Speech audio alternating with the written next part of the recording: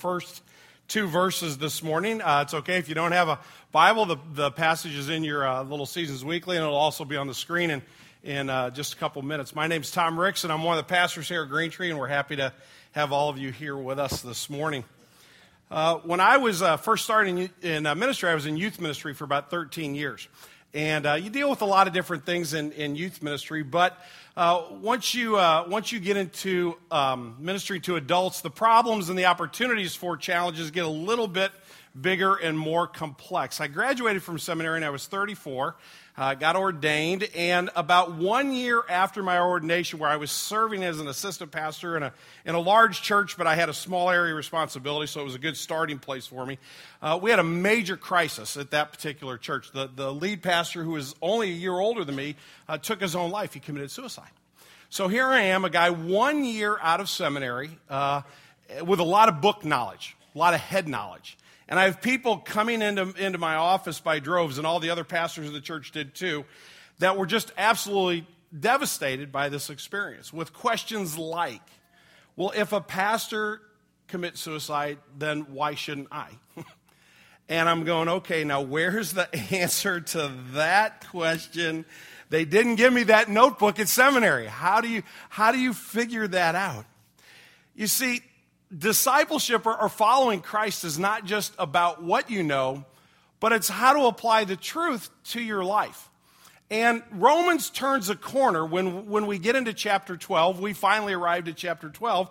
And this morning, we're going to move from the input of theology and truth to the application thereof. So Romans chapter 1 through 11, just very, very, very sketchy overview, but it's generally accurate. Paul's writing in the indicative. In other words, he's telling us what to believe. He's explaining to us God's plan of salvation. He's explaining to us the righteousness of God, that perfect blending of his justice and mercy through Christ. And he's explaining that, and he's extrapolating truth out of that on all kinds of different levels. So we're learning truth, we're gaining knowledge, which is absolutely crucial to the Christian life. The foundation of the Christian life is knowing and understanding the truth of Scripture. But in Romans chapter 12, Paul turns a corner, and he stays on, generally speaking, on this side of the conversation for the rest of the book. And he begins to talk to us in terms of imperative. An imperative, strictly interpreted, would be a command.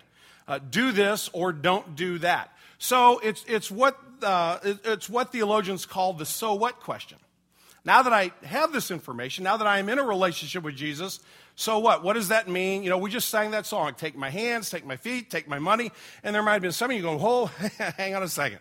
I like my hands. I got control of my money. What does my faith have to do with my bank account? And Paul says everything. Because there's a way to follow Christ. There's a life of discipleship that comes out of the truth that I've been writing to you about in these first 11 chapters. So we're going to get to the so what. In other words, wisdom is the application. I missed a couple words there. It should say wisdom is the application of knowledge. And so for the latter part of Romans, in chapter 12, we're going to get into the application.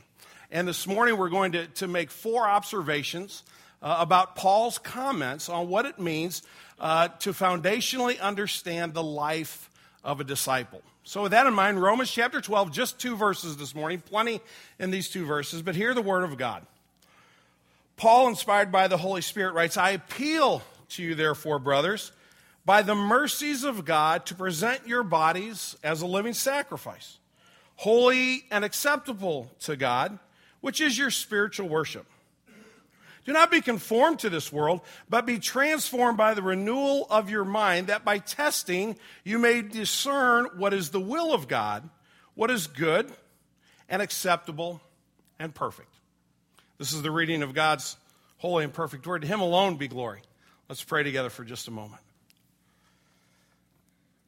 Father, we come before you this morning, gathered as a group of folks who have a variety of different experiences in life.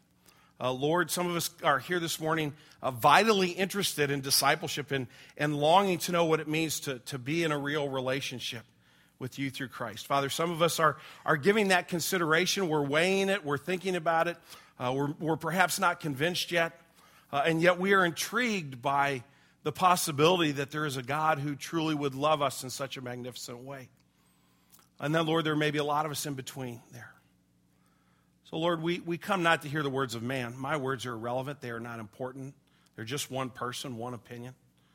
Father, what we need is your eternal truth to speak into our lives. And whether we believe or don't believe this morning, all of us need that. Every one of us needs to know your truth. So, Father, I confess my sin to you, and I pray that you would not allow me to stand in the way of what you want to share with us this morning. Lord, I pray that you would come and that you would indwell every heart and mind, and you would bring your truth to bear on our lives. We pray in Jesus' name. Amen. Well, as I said, Paul gives us a foundation in Romans chapter 12, verses 1 and 2, on how to apply the truth and the wisdom that we've received so far earlier in Romans. And I'm going to give you 4 observations on Paul's words, and they're all observations about the life of discipleship. And so that's kind of the header that's over the top. The first observation I want to give you is in the first half of the first verse. My observation is life of discipleship must be lived in the proper context. A life of discipleship must be lived in a proper context. Paul starts out chapter 12 in this way. I appeal to you, therefore, brothers, by the mercies of God. Now, my wife, Cindy, has one sibling. She has a brother who is 2 years younger than her. He's a doctor, and he lives in Decatur, Alabama. Now, what if I told you that just over 10 years ago, his wife, Hope, almost died when she was about 40 years old? What if I went on to tell you that for an hour during that day where Alan's wife, Hope, almost died, for an hour he beat her on the chest? What would you think of him? Say his wife is near death and he's beating her on the chest. That sounds like a monster, right? But what if I said to you, because he's a trained doctor, she had a heart seizure, and what he was doing during that hour was CPR, and it literally saved her life. He goes from being a villain in your mind, perhaps, a person that would beat their wife is a villain. He goes from being a villain to being a hero, to being his savior, to being someone who cared for another person enough to do anything that he had to do in order to seek to rescue her. So, friends, context is everything. Context is everything. And Paul comes to the Romans and he appeals to them. And what he says to them is, I want you to understand, brothers, that discipleship is only possible in the context of God's mercy to us through Christ. In other words, without the cross of Jesus, without that act of love that God gives to us sacrificially through Jesus, without that, what we're left with in discipleship is a God who demands an obedience that we can never deliver. It ends up being a discipleship that is reduced to a type of spiritual slavery. If you're here this morning because you think that this action of yours in coming to a worship service is pleasing to God, and therefore you get some brownie points, as we might say in our modern language. You get some points for being in good standing, and God's going to love you more, so that when you get to heaven and God says, should I let you in? You're like, well, I was in church every Sunday. I went and listened to that guy. It wasn't all that exciting. I really, but I was there doing the deal that I was supposed to do. If that's your view of discipleship, then you've reduced it to spiritual slavery. I have to perform in order to gain. And Paul says that's the wrong context. The context is in view of God's mercy. In other words, my discipleship and your discipleship is an act of response to a God who has given everything, sacrificed the life of his own son in order that we could experience forgiveness, that we could experience his grace. Listen to what the theologian Edwards writes about this particular verse. He says, usually when Paul begins with the words, therefore I urge you, brothers, he asserts his apostolic authority as the basis for the appeal to follow. But here he appeals to a higher authority. The sacrifice of obedience is invoked not by Paul's authority, but by God's mercy. Remember, he says in view of God's mercy. All ethical systems make some appeal to moral law and rules. Paul, however, makes no appeal to moral principles. He appeals solely to God's mercy. If Christian morality or Christian discipleship were simply a deterrence of divine wrath, it would not be morality at all. It would not be free. It would simply be some sort of moral ransom rooted in fear. If it were done in hopes of receiving something from God, then it would be manipulative or egocentric. True Christian ethics, on the other hand, are the ethics of gratitude. I love that. The ethics of gratitude. The obedience pleasing to God is characterized by free and willing submission because of God's prior sacrifice of his Son on our behalf. Friends, we have to have the context of the cross. We have to understand that what flows out of our lives, what comes in discipleship, is there because of what God has done first. And we understand that the life of discipleship must be lived in the context of the cross, in the context of God's mercy. The second observation I have is that the life of discipleship is rooted in self-sacrifice. Paul says, I appeal to you, therefore, brothers, by the mercies of God, to do what? To present your bodies as a living sacrifice, holy and acceptable to God, which is your spiritual worship. Now, sacrifice, I would argue, is an all or nothing proposition. The sacrifice puts everything in. It's like the pig and the chicken we're talking about breakfast, and the pig says, well, you donate something, but I'm all in, right? The eggs and bacon. The chicken just gives a little something, but the pig gives everything, right? And a sacrifice is given totally. In the Old Testament, and Paul's referring back with this language, a living sacrifice, this metaphor he's painted for us. He's taking us back to the Old Testament, and he's reminding us that gifts that are given to God no longer belong to the giver. They are given as a gift of gratitude. And so when Paul says, present your bodies as living sacrifices, he's saying the gift back to God, the gift of thanks for what God has done for us, it's our life. My life of discipleship is my saying thank you to God. Lord, thank you that you sent Jesus to die on the cross for my sins. I'm going to give everything that I know about myself to everything I know about you in order that I can express a thankful heart. Now be careful here, because when I say sacrifice is an all or nothing proposition, we could very easily slip into a type of perfectionism or a type of works-based salvation. Paul is not talking about earning our salvation.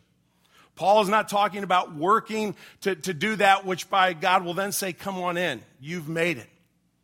Perfection is not the goal. Perfection is deadly. Rather, Paul is talking about a frame of mind. My thought goes something like this. I belong to God through Jesus Christ.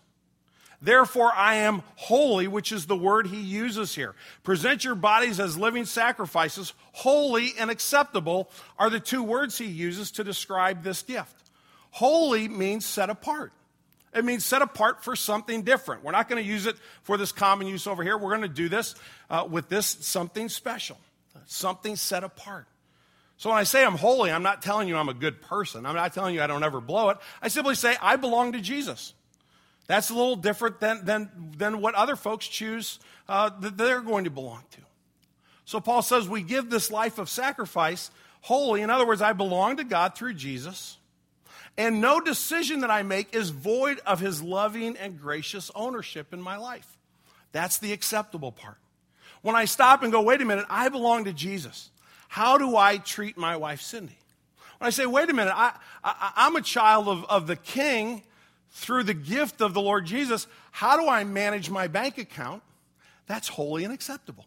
Because I'm taking into account first and foremost the fact that I am giving myself to God wholly and completely.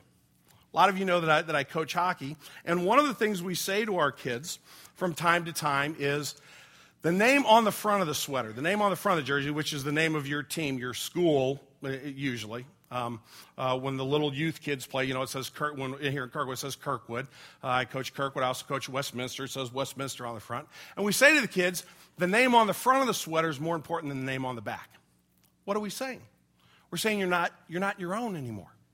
You're not an individual. You can't play for yourself. You can't go out and live any way you want to. You belong to a group. And this name says something about who you are. This year, for the first year, I coached a girl on our high school team. And Jessica was one of our very best defensemen. She's really one of our best players. And early on in the season, I don't think I've told you a story. Early on in the season, we're playing in a practice game against DeSmet, and there's a guy on the other team that's just going at her. And he's knocking her down, and there's a lot of checking in hockey, but when the guys see they're playing against a young lady, they tend to be a little bit nicer as far as hockey players go. And this guy's just going after her. Well, towards the end of the game, they come together to the blue line, and they go down, and he tries to cross-check her, and she rolls over, and she's on top, but she is just landing haymakers on top of this guy's head.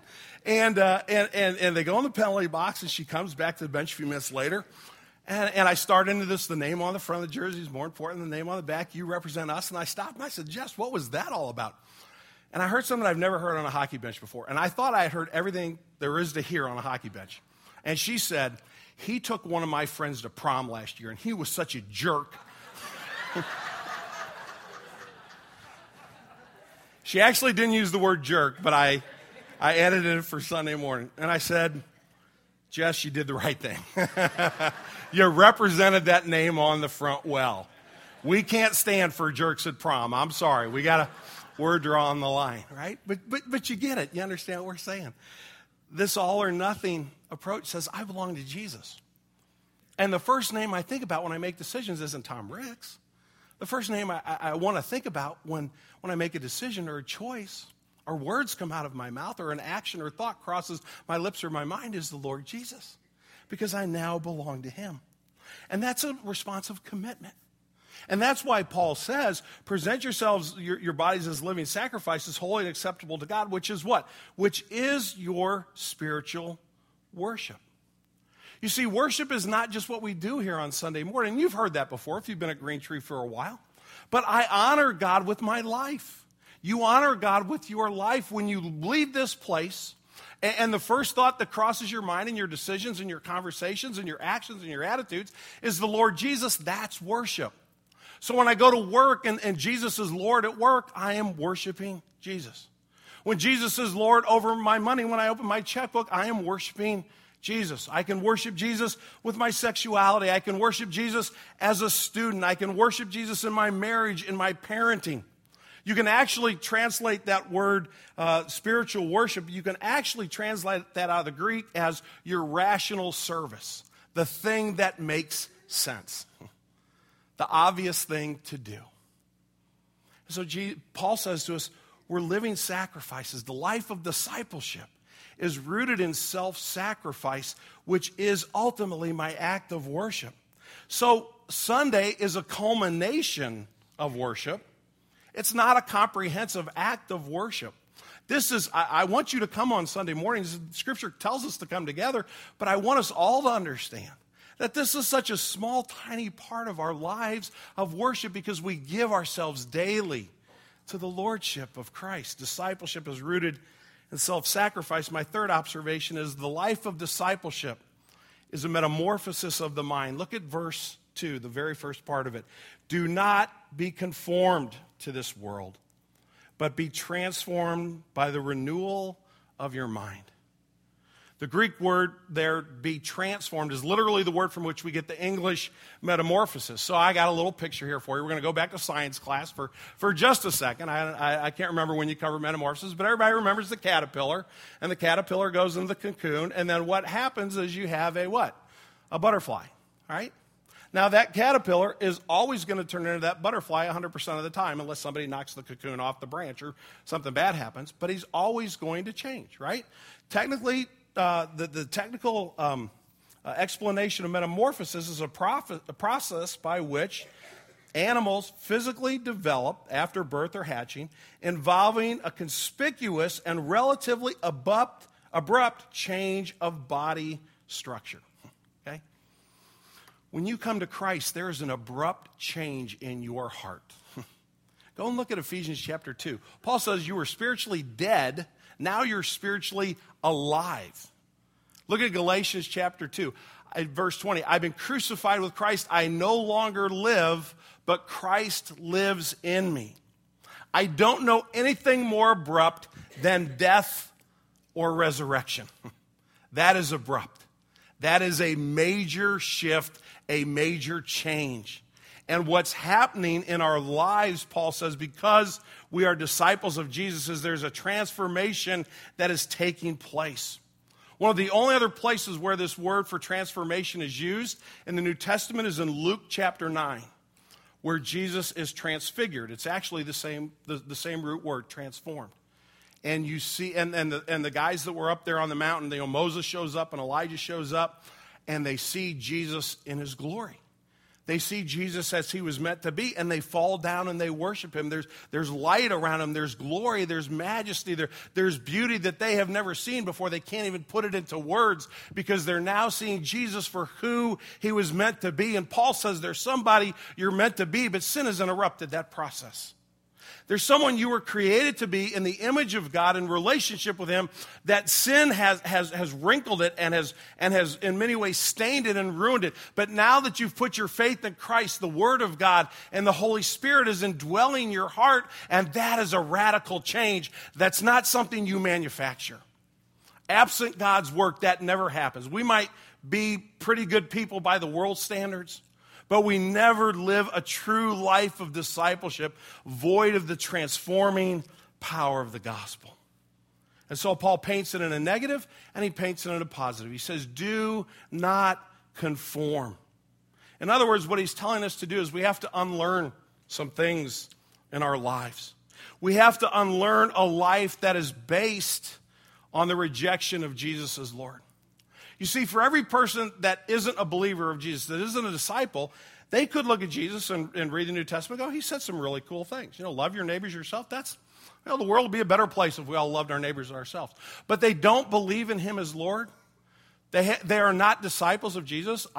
You may be here not a disciple of Jesus. I'm going to like you just as much. In fact, you're probably in many ways a lot better than people like me who claim to follow Jesus. But there isn't going to be a transforming work in your life, and the decisions you will make will all be based on you. They'll be based on what you want and what you think and what's best for you. That's how the world thinks. Not trying to pick on folks, that's the reality of the situation. And Paul says what God wants you to do and what the work that he's doing in your heart, this transformation, is you got to unlearn some of that stuff. In order that as God's presence is in your life, as you're being transformed, you welcome God's presence into your life and you allow him to be Lord and begin to change you from the inside out. The really good news here is this verb transformed is in what we call the passive middle tense. Now, I know you're really excited to hear that. You should be thrilled. Right now, everybody should be jumping up and down. You don't have to, but you should be thrilled. The reason you should be excited about that is because what Paul is saying is that, in this tense of the verb he uses, is that I am making a choice to cooperate with God. That's my part. I'm making a choice to cooperate with God. I'm acting on something on behalf of myself. So you can be a Christian and be selfish. Isn't that cool? You can be selfish for the presence of God in your life. That's kind of John Piper's whole premise, if you've read his work, is be selfish to be closer to God, right? And so there's an unlearning, but then there's also an opportunity where I say, you know what I'm going to do for me? I'm going to follow Jesus. I'm going to get as much of Jesus in my heart as I possibly can. You might say if you've been on a diet for a little while, maybe you're trying to lose some weight, you know what I'm going to do? I'm going to give myself a dessert today. That's the kind of thing we say. Well, that's the tense that Paul's using here. Give yourself a dessert. Give yourself the lordship of Jesus. Let him come in and perform what only he can perform in order to change your heart. So we're sitting in the kitchen at the office the other day, and there were about 7 or 8 staff members in there at lunchtime, and we're just chit-chatting. And one of the staff members says, I've been under a lot of stress lately. And she begins to talk about the stress that she's feeling, the different reasons she's feeling it.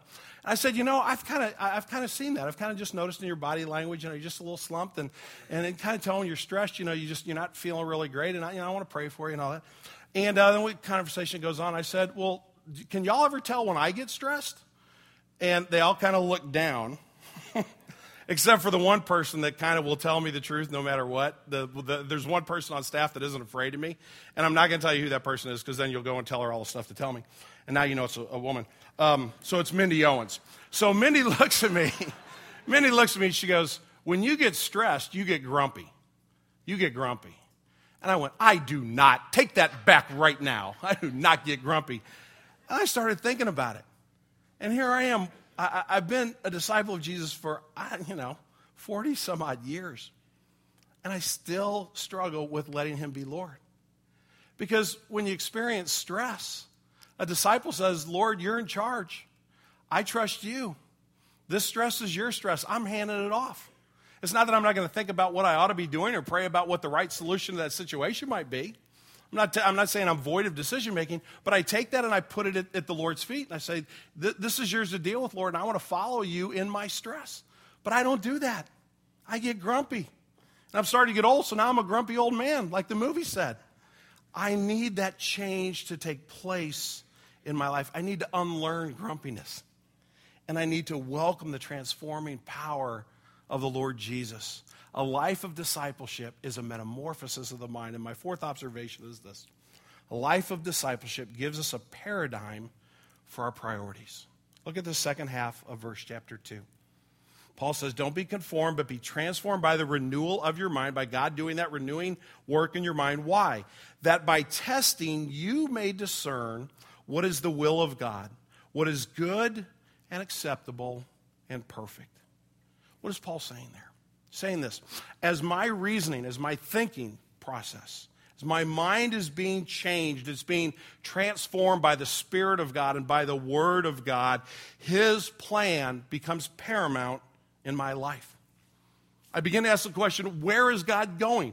What is God doing, and how can I join in? Whether it's something internally in my life, like I just shared on working on my grumpiness, or whether it's something that's happening in Green Tree Community Church or the Kirkwood, Glendale area, or beyond that, and some way where I cross paths with the work of God, I can't wait to join in. Whether it's going down to Joplin or sitting and talking with somebody who's heartbroken over the loss of a family member, or whether it's celebrating an accomplishment with a fellow believer, whatever the case may be, where's God going? What's he doing? And how do I get to be part of it? I don't want to be left out. There's a movie that's only a marginal movie. I wouldn't spend a lot. You might want to watch it. So if you see it on TV one night, you got nothing to do, you can watch it. It's called Behind Enemy Lines. And Owen Wilson plays a fighter pilot that is flying a mission over Serbia during peacekeeping time, and he gets shot down, and he's behind enemy lines. And he's trapped back there. And the aircraft carrier right off the coast has some Marines on it, and the captain's going to send the Marines in to go rescue this fighter pilot. But he says to them before they all get on the helicopter, he says, now, men, I want you to understand, I am purposely going to put you in harm's way. We might not all come back from this mission of trying to save this captain. If anybody doesn't want to go, step back right now. There's no shame in not going, but I want you to know it will be dangerous. How many guys step back? Not one. They all jump on the helicopter, right? And they all go to the rescue. They all want to be part of the group that is going to save the guy behind enemy lines. And that's the life of discipleship. God says, I'm all about saving a lost and broken world. And as my mind is transformed, as this metamorphosis takes place, and now my paradigm for priorities has shifted from it's all about me to it's all about God's mission in this world, I'm like, where do we go? What do you want us to do? How do we figure this out? Tell us, Lord, let us go along with you. I want to follow. I want to be in. And as I follow by faith, what happens? As I'm testing and my mind is being renewed, then I'm discerning God's will. It becomes clear where he's going and where he's working. It's becoming clear the gifts that he's given me and how they tie in to the greater purposes of the kingdom of God. It becomes clear the role I'm to play in my family, the way in which I'm supposed to relate to my wife and my marriage. Those things begin to become clear. Why? Because I'm beginning to see the will of God clear because he is living within me. And so what happens is I learn what is good and acceptable and perfect to God. I want to come back to Edwards for just a second because I think he sums this up really well in a short paragraph. He says, if Christian conduct were simply adhering to a legal code or a moral principle, then there would be no need to test and approve God's will. But Christian conduct grows only from discipleship, and discipleship from learning and following Christ. The renewed mind is thus the discipled mind. And the discipled mind must be a discerning mind which approves what is good, pleasing, and perfect. The will of God is good because it's morally right. It is pleasing because it is acceptable and agreeable to His character. And it is perfect because it promotes His saving will for humanity. Does that describe my life? Does that describe your life? Can we go to that chart for just a second? As I look at that, I would say the answer to that question just for Tom Ricks is yes and not yet. I think at 53 years old, I'm probably a little better of a pastor than I was when I was 34 years old. I think if someone came into my office with a similar type of crisis to the one I experienced when I was 34, it would still be unnerving.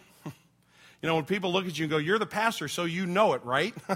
Trust me, that's a very unsettling place to be. But I've lived about 20 more years with Jesus. And I've been through some deep waters with a lot of you guys in this room. And I have a little bit different perspective. I'm a little further down the road of knowing how to be a pastor. And I think that's true of discipleship as well. Does this describe my life? I would say yes. If I come to God through faith in Jesus alone, that process has begun. And I'm growing in that. I've begun to be a living sacrifice. But I would also say absolutely not yet. It's not done by any stretch of the imagination. And that's why the title of the sermon is Being and Becoming. We have to be careful to understand, lest we slip into a man-centered perfectionism, that discipleship is about God changing us, and that is a process. That is a journey. Who I am becoming, hopefully more and more, as God changes me from the inside out, is one who reflects more and more the grace and the mercy of Jesus. And that's God's intended pathway for our lives. And that's why chapter 12 turns a corner. And Paul is going to spend the rest of the book telling us what it means to follow Christ as a disciple. So in closing, remember, brothers and sisters, I appeal to you, therefore, by the mercies of God, to present your bodies as a living sacrifice, holy and acceptable to God, which is your spiritual worship.